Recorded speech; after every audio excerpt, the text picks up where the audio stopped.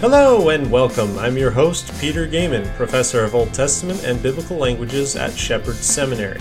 This podcast is dedicated to discussing issues related to Scripture and theology. For more information, visit petergaiman.com.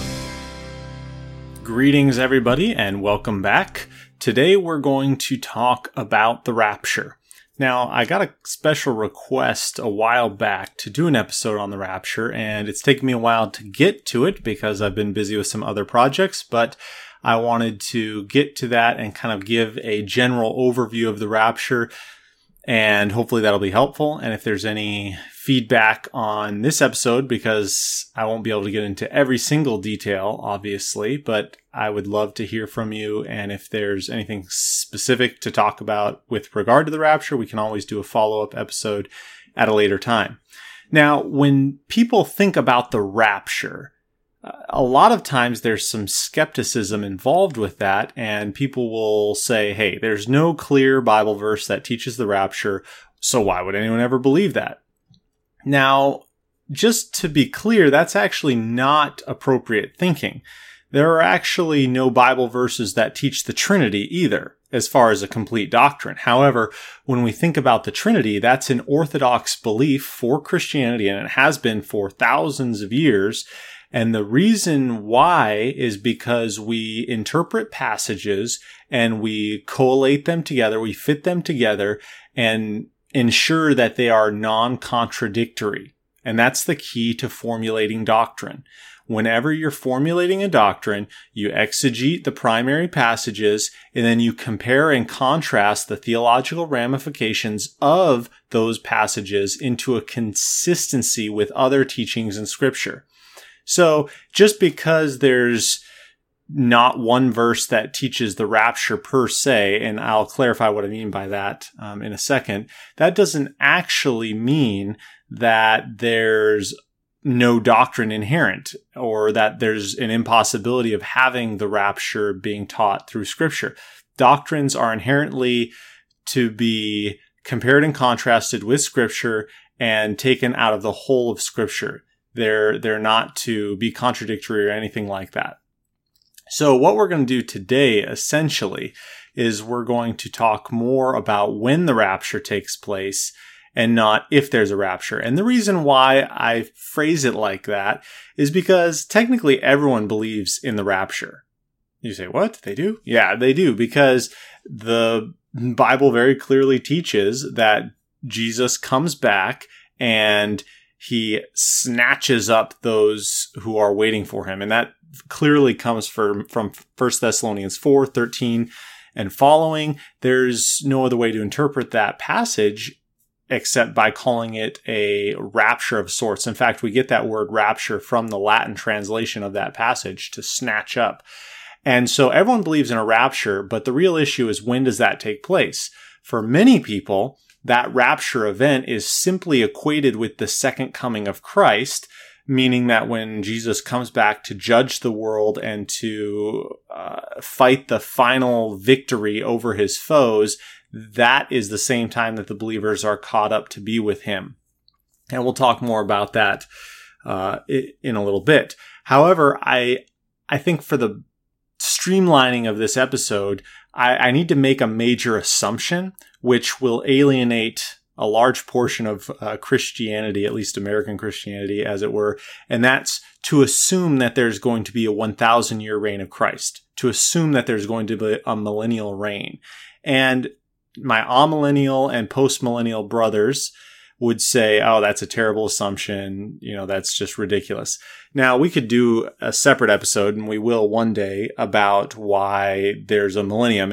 Suffice it to say at this point that Scripture is very clear that there is a future kingdom promised to Israel, and we get the timing of that from Revelation. And Revelation 20 is very clear that that's going to take place over 1,000 years. So that's a literal interpretation of both Old and New Testaments, an expectation for a literal kingdom, and Revelation 20 gives us the timing of that and how that's going to take place. So we're assuming that that's going to take place for this episode so we can talk about the timing of the rapture. However, I acknowledge that those who hold to an amillennial or postmillennial position would not be comfortable with saying that there's going to be a 1,000-year reign of Christ. However, we're making that assumption for this episode. We can deal with that, proving that at a different point. Now, in light of that assumption, there are essentially 5 views. 2 are basically sub-views of others. So there's 3 main views, but we'll list 5 of when the rapture is going to take place. So the first one, which I'm going to argue for and give a demonstration of the evidence for why I think it makes most sense, would be called pre-tribulationalism. So what pre-tribulationalism holds to is that there's going to be a 7-year tribulation before the millennial reign of Christ, and the church, the believers, are raptured up, taken to be with Jesus before that 7-year time of judgment takes place. That's called pre-tribulationalism. There's the second view, which is known as mid-tribulationalism, which kind of self-evidently believes that instead of being raptured at the beginning of the 7-year tribulation period, the church is raptured in the middle. And a lot of times what the proponents will argue is that they are raptured in the middle before the real sticky stuff, the real wrath begins to be poured out on the world. And so they're saved from the wrath, as it were, for that. We're not going to talk as much about mid-tribulationalism, because I don't think the arguments are very strong as a whole, but we will mention some areas of conflict and why that's probably not the best view. Now, kind of a subset of mid-tribulationalism, but it's listed as its own view by others, would be a view known as pre-wrath rapture. And that timing can be different. It could be 3/4 of the way through the tribulation period. It could be halfway through, whatever. The main idea is that the church is raptured pre-wrath, wherever the main wrath might come in at that point. So that's a subset view. It's very minor, not as many would hold to that. So the third main view would be post-tribulational rapture, post-tribulationalism. And what that view teaches is that the rapture and the second coming are essentially the same event, which will occur at the end of the tribulation period. In this sense, you have a lot of overlap with how amillennial or postmillennial interpreters would interpret the passages. They would see the rapture passages and the second coming passages as being essentially equal. And the difference would be that post-tribulationalists would hold to a literal 1,000-year reign. They would usually, would hold to a literal 1,000-year reign, and they would hold to a 7-year tribulation. So this is actually a very common view. It's probably the post-tribulationalism and pre-tribulationalism are the most common views with regard to the rapture. Now, there is also a kind of a separate view, which we could identify as the partial rapture view, which teaches that only spiritual or mature Christians are brought up to be with the Lord and taken in rapture. And that timing could be different. I think maybe the most popular view of that would be at various intervals that could take place. Again, not a very popular view, but it does show up every once in a while. In fact, my favorite references to having a partial rapture are whenever I can't find somebody, and so I just attribute it to a partial rapture. I can't find Bill, so it must have been a partial rapture and he's gone. So if it's a doctrine of convenience, I'm all for it. So anyway, those are the main views. And as we think through these, I just want to go back and set our minds as to the importance of addressing this methodologically. The important thing with regard to methodology is we want to be consistent and we want to formulate a doctrine in the appropriate way. So whenever you're formulating a doctrine, the thing that you have to do is compare the pertinent passages first, exegete them, look at them, compare and contrast them, and understand them. Then, after that pertinent exegesis of those passages, then you compare the ramifications of that view and what what the theology, the outworking of that theology looks like. That's the way you formulate your doctrine. You compare it, you double check it, etc. So obviously we can't go into exhaustive detail on certain passages. I'm definitely open to addressing the details of certain passages in future episodes. However, for this episode, in order to be most helpful, I just want to kind of give an overview. And so I'm going to list the second coming passages and the rapture passages, how they're laid out. And you can do your own study on that. And I want to just kind of give some brief general differences in how those lay out. So essentially, as a pre-tribulationist, what I'm trying to look for is whether or not the passages that deal with the rapture and the passages that deal with the second coming are different. Do they look the same, or are they different enough to at least provide a possibility, if not a probability, that they're talking about two different comings of Jesus? That's what we're going for. So the first thing to keep in mind as far as the passages is the passages dealing with the rapture are John 14, 1-3, 1 Corinthians 15, 51 through 58, and 1 Thessalonians 4, 13 through 18. Those are the three central passages which are dealing with the rapture.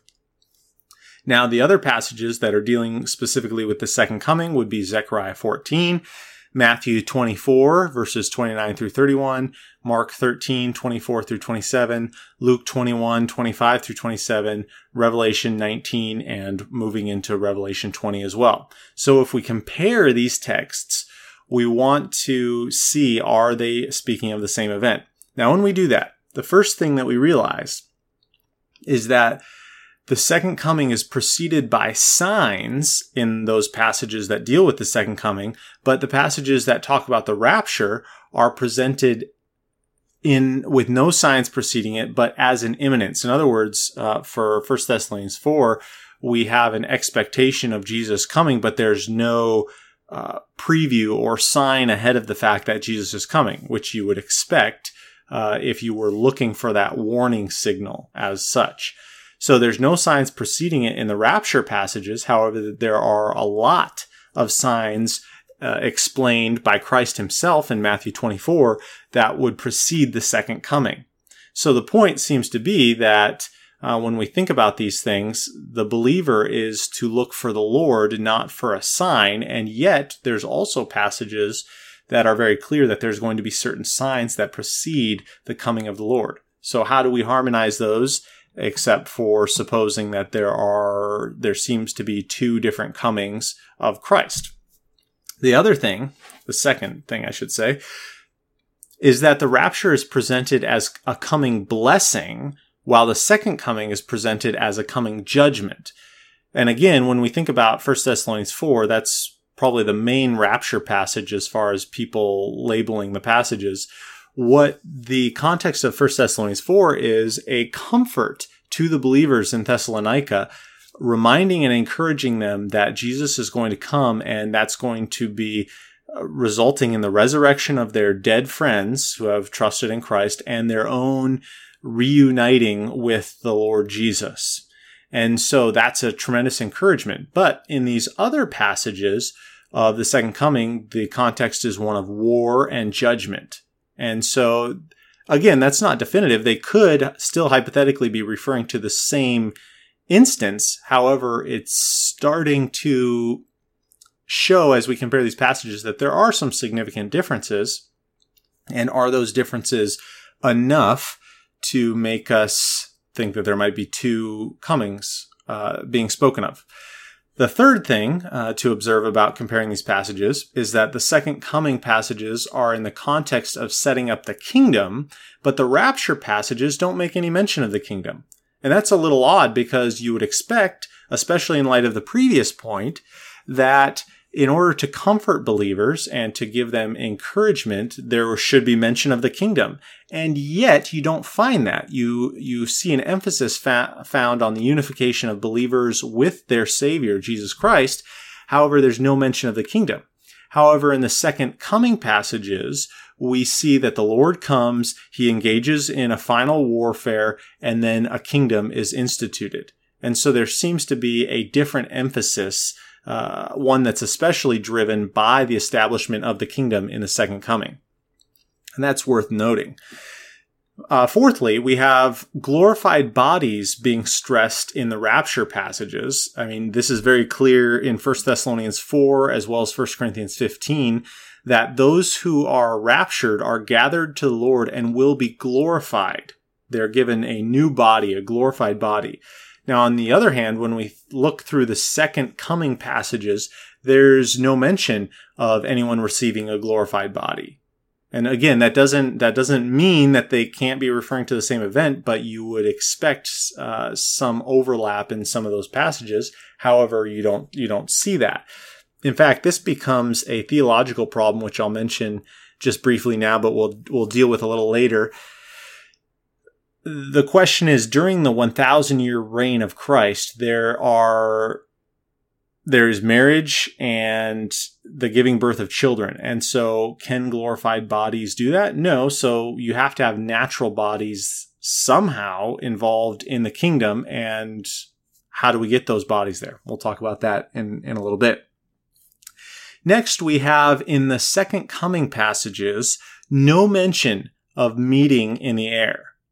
Now, in 1 Thessalonians 4, we have in verse 16, the Lord himself descends from heaven and the dead in Christ rise. And then verse 17, then we who are alive, who are left, will be caught up together with them in the clouds to meet the Lord in the air. And so we will always be with the Lord. Now, when you couple that with John 14 talks about how Jesus goes to prepare a place so that they may be with him. Now, the second coming passages talk about Jesus coming to be with or to reign over the earth. So in other words, he comes down and makes his abode at Jerusalem on the planet Earth. Now, these rapture passages seem to paint the picture that believers are caught up to abide with Jesus. Now, if Jesus is just coming down to earth, why do we go meet him in the air and then we just finish the journey back down to earth? That might be possible, but it doesn't really seem to match with the meaning of these rapture passages. The idea of believers going to be with the Lord seems to be the present emphasis and comfort involved with that. And yet in the second coming passages, it doesn't talk about meeting Jesus in the air at all. It just says that Jesus is going to come down and gather his elect, etc. And so there seems to be some distinctions there as well. Now, another big difference in the passages would be a difference in the timing of resurrections. And I think this is really important. In 1 Thessalonians 4, you have the resurrection, which actually precedes believers meeting Jesus in the air. It says, the dead will rise first, then we who are alive who are left will be caught up together, will meet him in the clouds in the air. Now, that seems to make sense. However, when we compare that understanding with Revelation 19 and 20, there seems to be a different order. Christ descends to earth, engages in a final battle against his enemies. He casts the beast and the false prophet into the lake of fire. He binds Satan. And then in Revelation 20, we have the resurrection of the saints.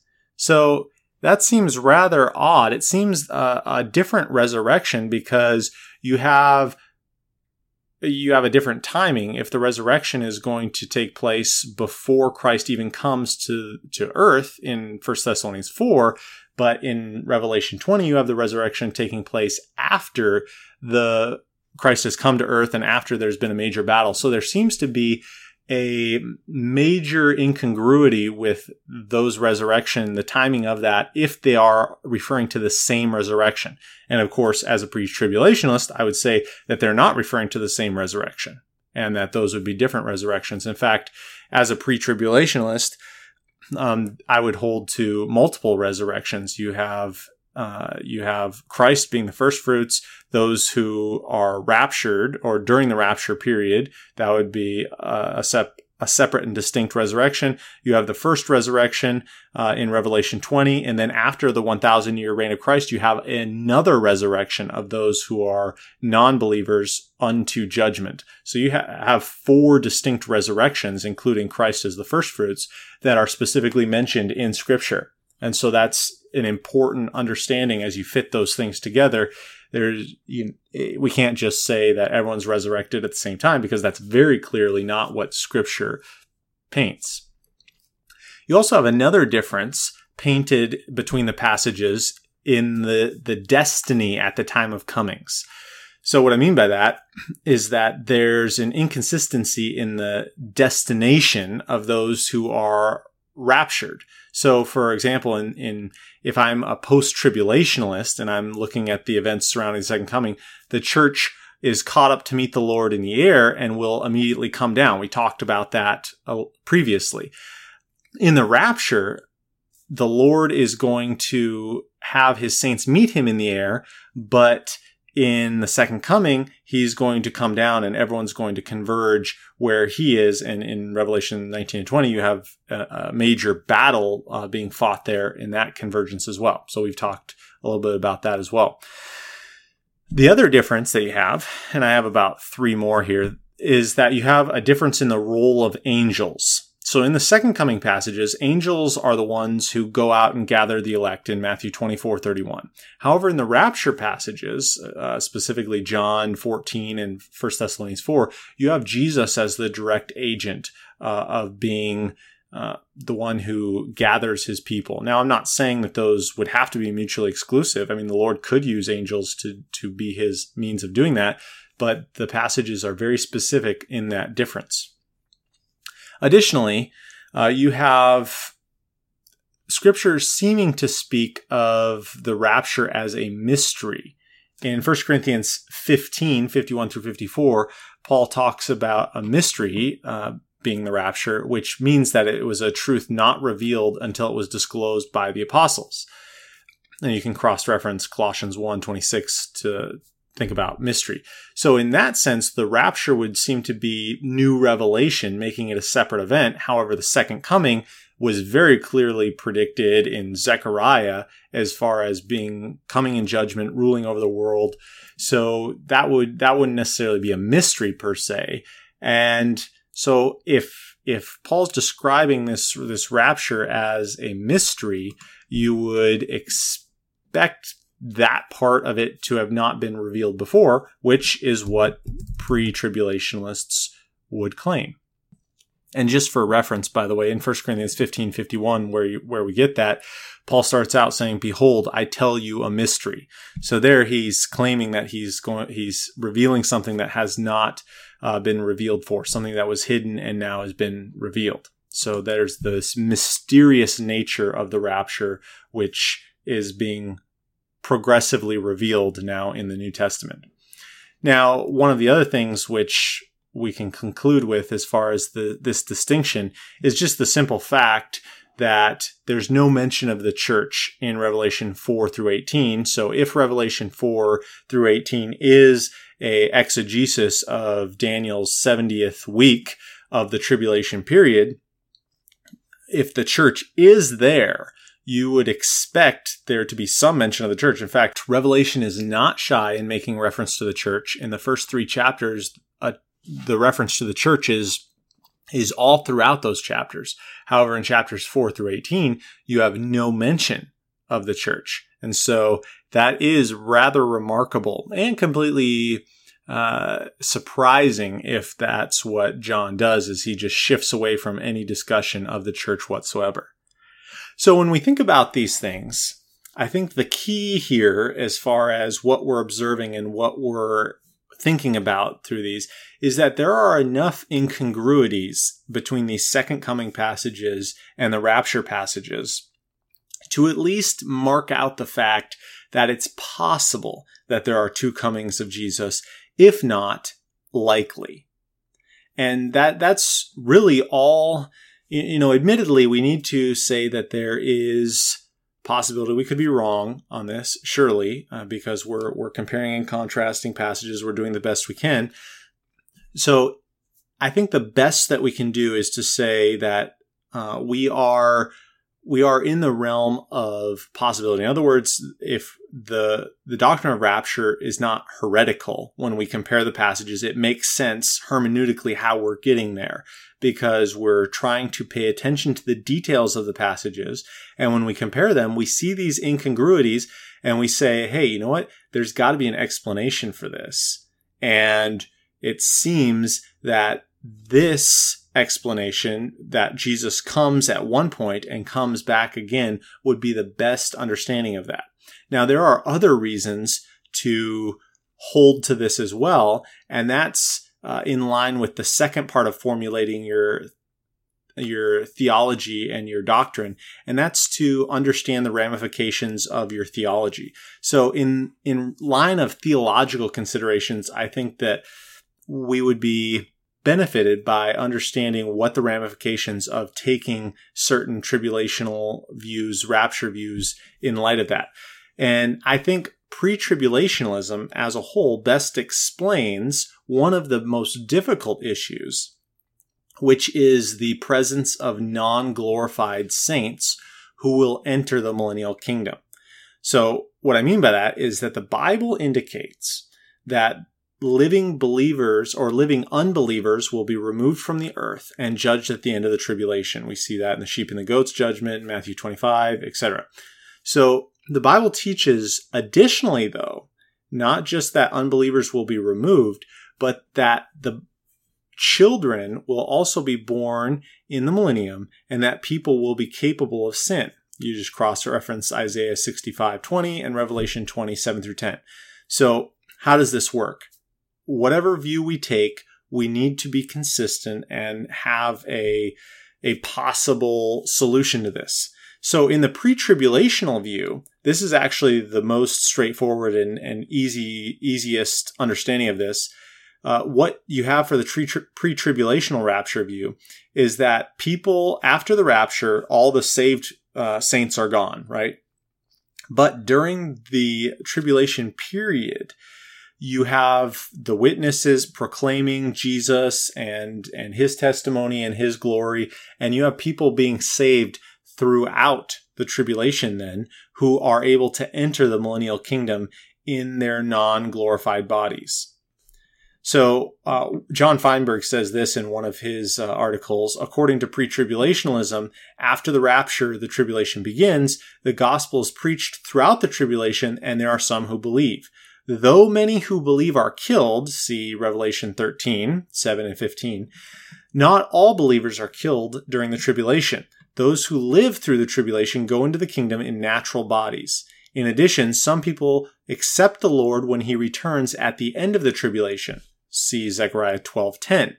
From the Jews, they turn to the one whom they have pierced, and they mourn for him as they mourn for an only son.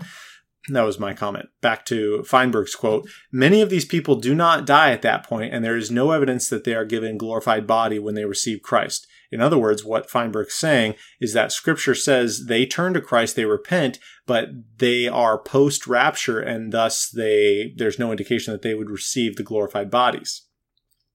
Thus, for a pre-trib position, this is Feinberg again, there are 7 years to get people saved prior to the kingdom, and some of those can go into the kingdom in natural bodies.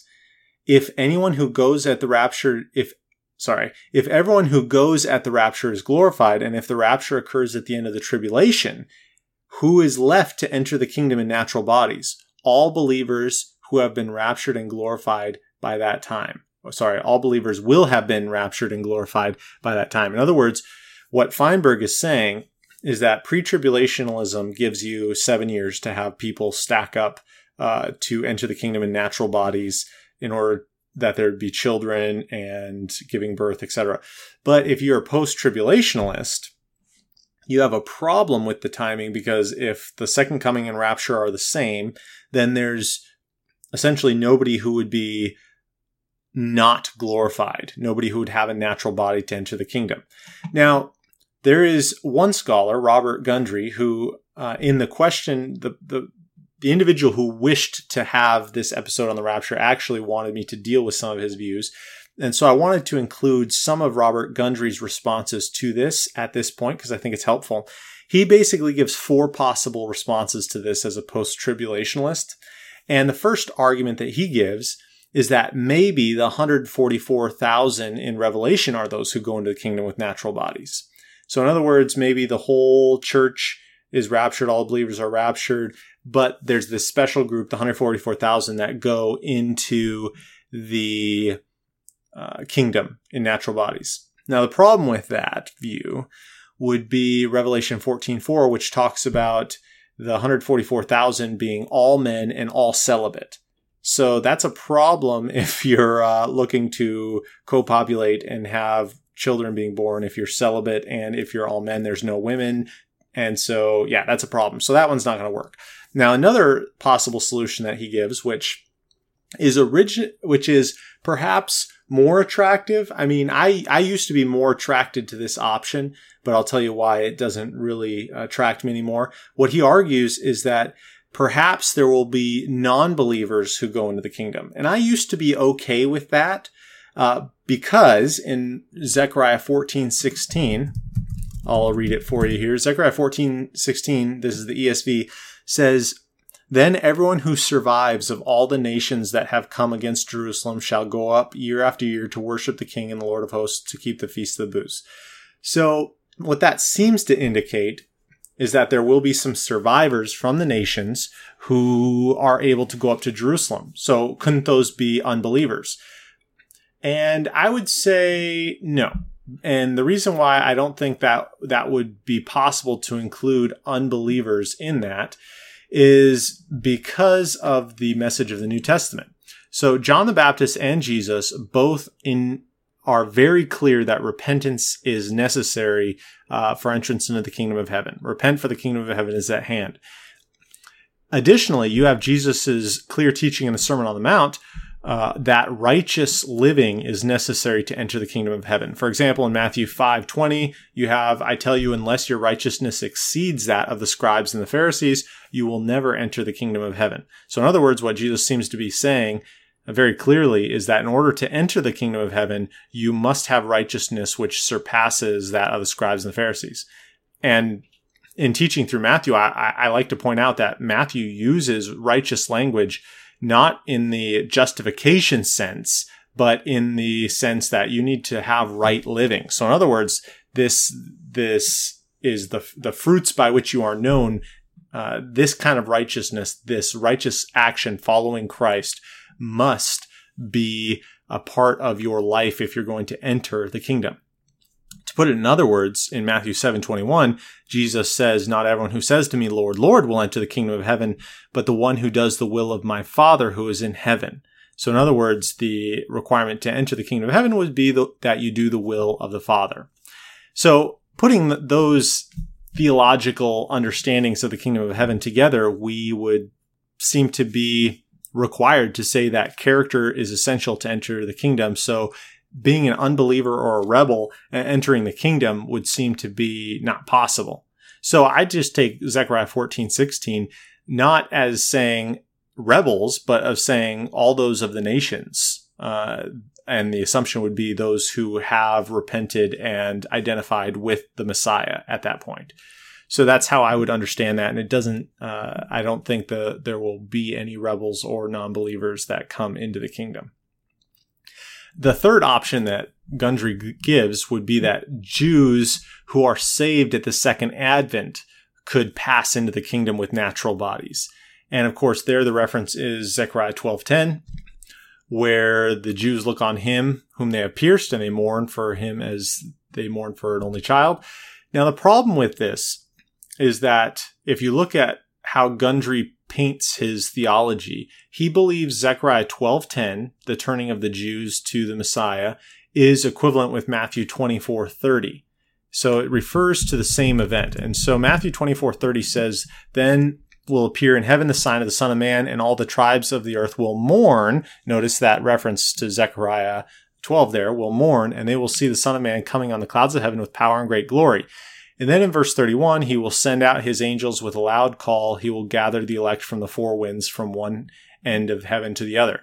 Now, Gundry believes that since his second coming and his rapture are the same, that Matthew 24:31, the gathering of the elect by the angels, is a reference to the rapture. So if that's the case, then you have Zechariah 12 taking place right before the rapture, and then the rapture taking place then. So what that would seem to indicate is that the Jews of Zechariah 12:10 would actually be gathered in Matthew 24:31 and gathered up, and so there'd be nobody left to participate. So in other words, that solution doesn't really work, even for Gundry's own position.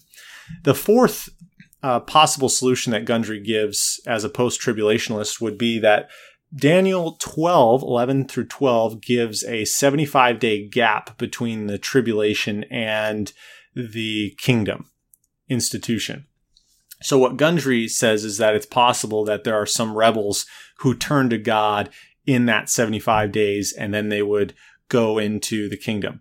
Now, I think that's possible, but it's completely conjecture. There's nothing that would have us believe that from the text. There's no explicit statement about that, and it seems to be special pleading as far as trying to get special circumstances for that.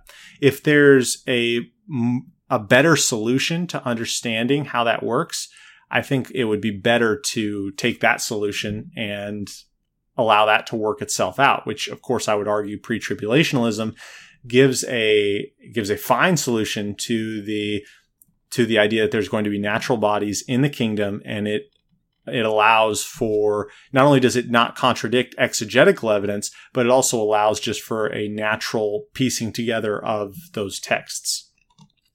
So the idea of non-glorified saints entering the millennial kingdom, I think pre-tribulationalism has the best solution to that. Of course, that does work with mid-tribulationalism as well, because they do have a 3.5-year window for other saints to come.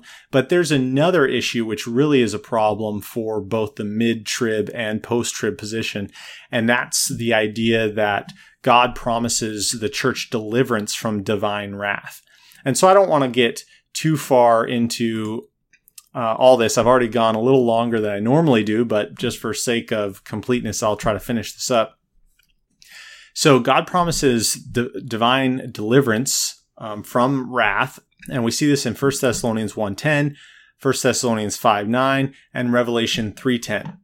God makes a special promise to the church that it will be delivered from this tribulational wrath of God. So in 1 Thessalonians 1, the Thessalonians are waiting for the Son of Heaven, that is Jesus, who delivers us from the wrath which is to come. So how do we know this refers to the tribulation? Well, 1 and 2 Thessalonians deals with the day of Lord and the judgment of God, which precedes the coming of Christ. That's very clear.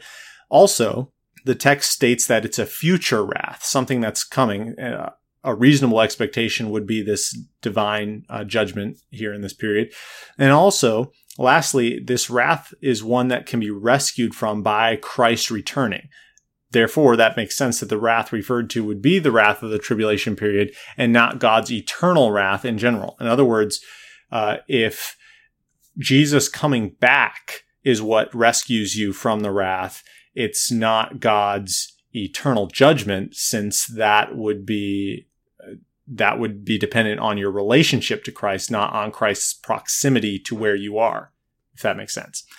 Likewise, in 1 Thessalonians 5:9, we see that God has not destined us for wrath, but for obtaining salvation through our Lord Jesus. So this wrath referred to here, in context, Paul is talking about in verses 1 through 8 of 1 Thessalonians 5, the day of the Lord. So obviously the day of the Lord is a very specific time period, and that wrath corresponds to the day of the Lord. Plus, given the context of the book, this would make most sense to refer to the same wrath as is found in 1 Thessalonians 1:10. So there in the book of Thessalonians, you have a reference to the wrath and the expectation of Jesus to save believers from that coming wrath. Also, the whole 7-year tribulation period is described as God's divine wrath. And so if you think about what God has promised as far as protection, just thinking about this logically now, the church would have to be protected that whole 7 years. And this is where I think the mid-tribulational period, or the mid-tribulational position and the post-tribulational position have a very difficult issue, is that a lot of times they'll have to argue that this saving from the wrath of God is metaphorical. It could be physical in the sense that in Revelation the plagues are happening to the whole world, but Israel is or the church, I should say, since we're speaking about the church. The church is isolated in some sense and under divine protection. But the problem is the description in Revelation of the divine outpouring of the wrath is indiscriminate, it seems. And again, it's kind of filling in the white spaces if you're saying that the church which isn't even mentioned in Revelation 4 through 18, the church gets a special protection when that's not stated at all in the text. So you're trying to put something there that's not really evident in one way or another. Another problem, and this is, I'll just mention briefly with the mid-trib position specifically, is that a lot of mid-tribbers will argue that the church is raptured in the middle of the tribulation because that's when the wrath of God comes. However, in Revelation 6, we're told specifically that the seals before the midpoint of the tribulation are also God's wrath coming upon the earth. So in order to make that distinction, it's not really a textual distinction because the wrath of God is said to be being poured out pre-mid-tribulation as well. And so that, in other words, what's the point of being raptured mid-tribulation if the wrath of God is already being poured out? Then the church hasn't really been spared from the wrath of God. And I think one of the best arguments for the rapture as well is found in actually Revelation 3:10 in the instruction of the church of Philadelphia. God says, "Because you have kept my word about patient endurance, I will keep you from the hour of trial that is coming on the whole world to try those who dwell on the earth." So there, believers are promised deliverance from the divine wrath, but not only are they promised deliverance, but it's also stated that this is coming upon all those who dwell on the earth. So it's not going to be, in other words, you're being removed because this coming judgment will be on everyone who dwells on the earth.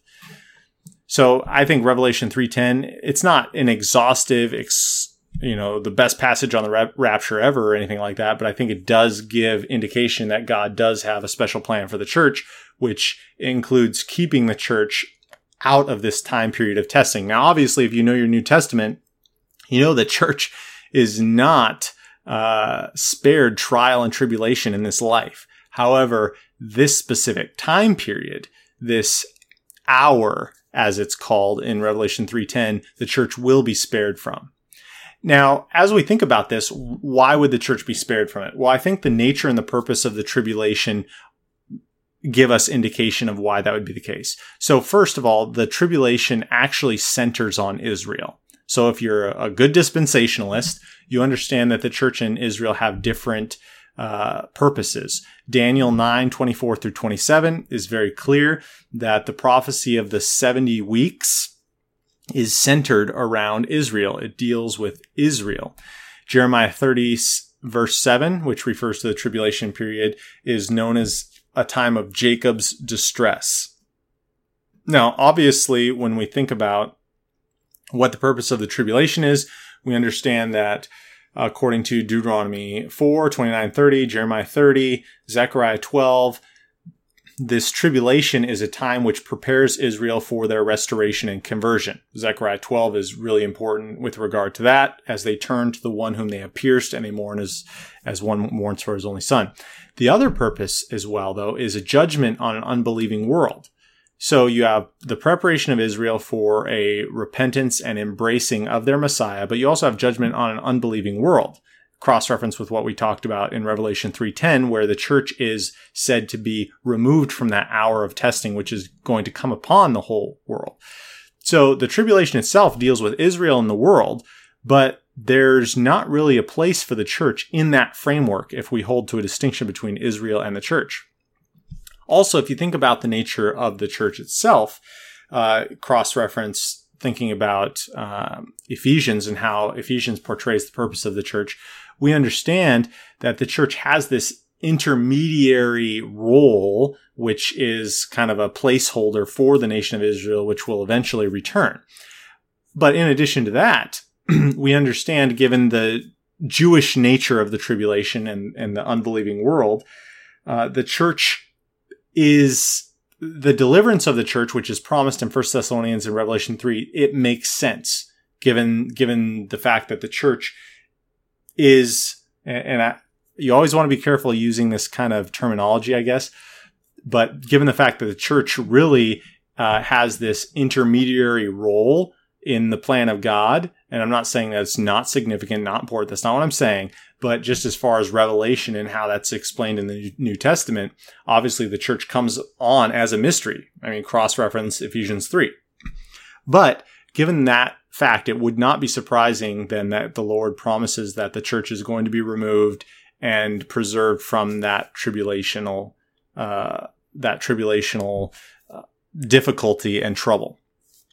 So I have to wrap this up. There's more I could say about this. I mean, a lot of people talk about the imminence of Christ coming and how that's important to the rapture.